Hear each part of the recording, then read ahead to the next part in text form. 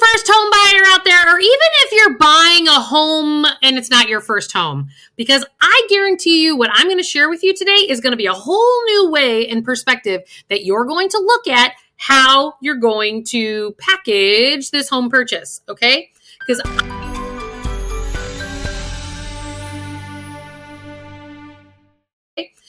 I'm going to ask you questions that no mortgage broker, no realtor, and no financial planner is actually having you look at it from that perspective.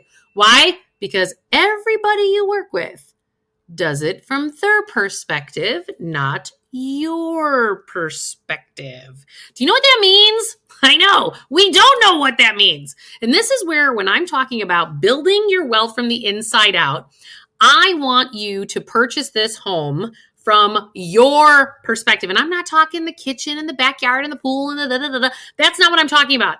I'm talking about designing the financial package of this home purchase in alignment with you, not in alignment with the mortgage broker who wants you to buy a 30-year fixed because that pays them the most money, or the realtor who really wants you to sell the house at the highest price because they make the most money, because that is from their perspective, not your perspective. Now, I also want to be very, very mindful that it is not a negative that the realtor, the mortgage broker, the financial planner, or your tax person, that they're doing it from their perspective.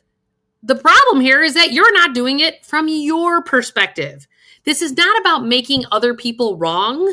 They are doing it in alignment with themselves and what they are trying to accomplish in their life, and hopefully with some integrity along the way, and they're coming from the perspective of both sides, but that doesn't always happen.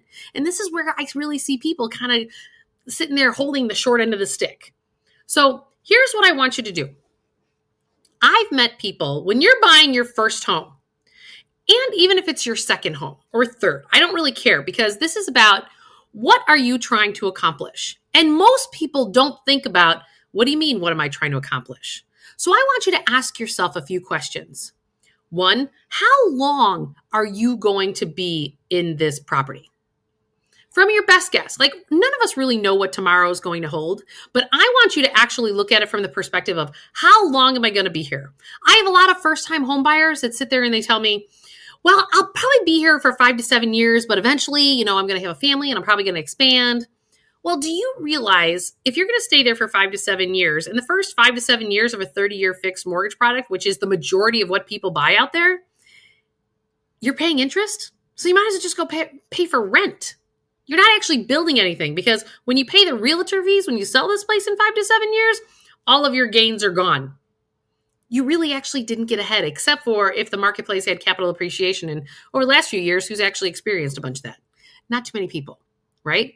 It worked in the 90s when real estate was just going up and you could sell a place for $50,000 more like 2 years later, but that is not the case today. So what do you do when you are looking? So you've decided 5 to 7 years you're moving. Okay, so what do you do about that? Well, you go, most people buy a 30-year fixed mortgage because of the fact that that 30-year fixed is the lowest payment. But is that really the objective? It may be one of the objectives, but what could potentially be some of the other perspectives? One of the other perspectives is, wow, if I did a 15-year fixed mortgage as opposed to a 30-year fixed mortgage, and I leave in 5 to 7 years, well, 15 divided by 2 is 7.5. So if you leave there in 7 years, how much of that mortgage are you going to have paid off? If you're half of the amount of years, you're going to have about half of the mortgage actually paid off. Wouldn't that be a hell of a lot more fun to go buy that second house? If you're buying a $200,000 place and you have $100,000 of it paid off, you now have equity of $100,000 to go purchase the new place.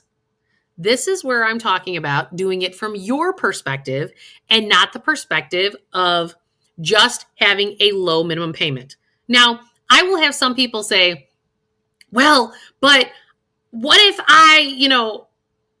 if I lower that payment and then I put extra principal down? When I have extra principal, guess what? Human nature, you are not going to actually, statistically, you are highly unlikely that you're going to add principal to it if it's not a required payment. The majority of people actually do not do that.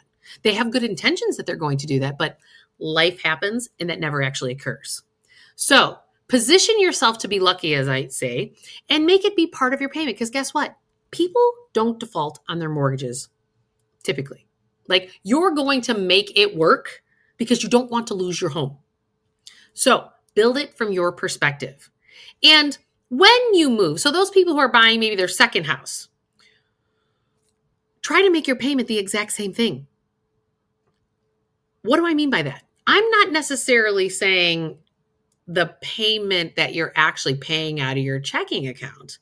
I'm saying that if you've already paid 7 years on a mortgage, then your next mortgage, you shouldn't go, if you did a 30-year fixed, then go to a 23-year or go to a 20-year. Do the things that make it so that you're eventually going to get out of debt while you're increasing your lifestyle and increasing the size of your home. So those are a couple things of little tips and tools that when you're looking at purchasing, to think of it a little bit differently. What age do you no longer want to have a mortgage payment? That's a third perspective to look at it, going, oh, I don't want a mortgage payment. I'll ask this to 25-year-olds and they'll always say 40, 35. I'm like, okay, well then that's a 15-year fixed.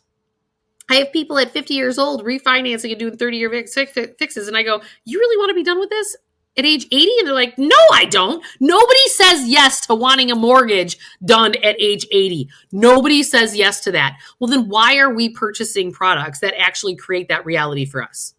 So this is about purchasing the product that actually aligns with you and what it is that you want to create in your life. For more tips and tools, come to juliemurphy.com, sign up for my newsletter. If you need some more specific help, come and join my impact course, because I am going to help you redesign the way you think and approach your money and your life so that you actually create a sustainable plan and actually create a life that you love. Talk to you guys soon. Ciao for now.